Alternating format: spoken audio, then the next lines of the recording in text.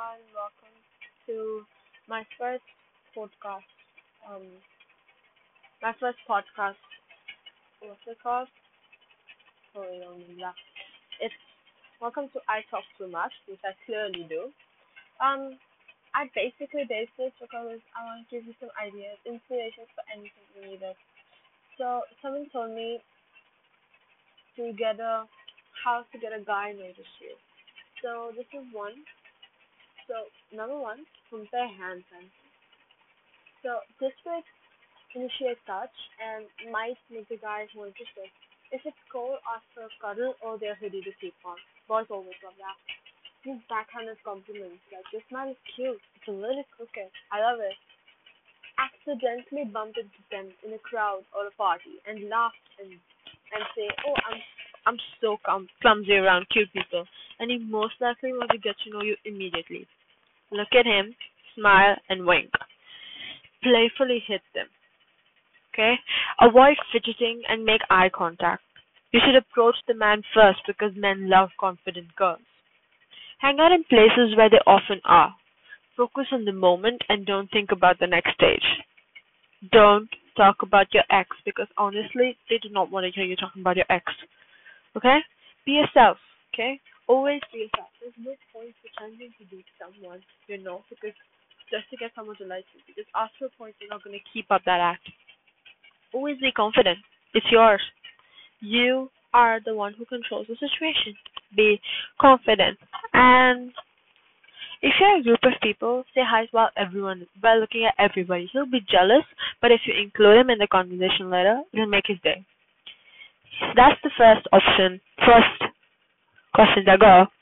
And now I'm gonna be like doing another one. Um,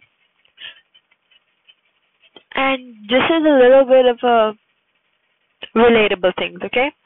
Why are you so obsessed with Disney kids? It's for kids. First of all, bippity boppity, back the fuck up. Oh my god, when I say this, you should never be scared of telling people you watch Disney. Disney is a bad thing to be watching. Be proud of it.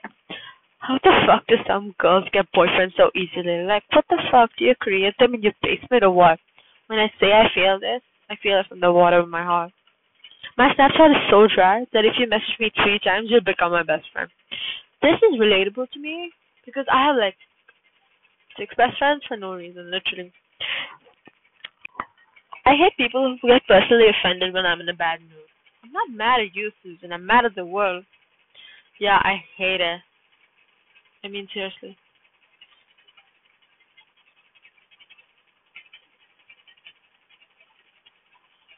Sometimes you just want to lay on your bed and do nothing for 3 years. When I say someone says you have to study. Literally. When you pull out your phone to check the time, but you have to do it again because you forgot to look at the clock. Or am I stupid? Yeah, I do that too. I do that a lot because I'm clumsy and I forgot about how to do it a lot of times. Literally.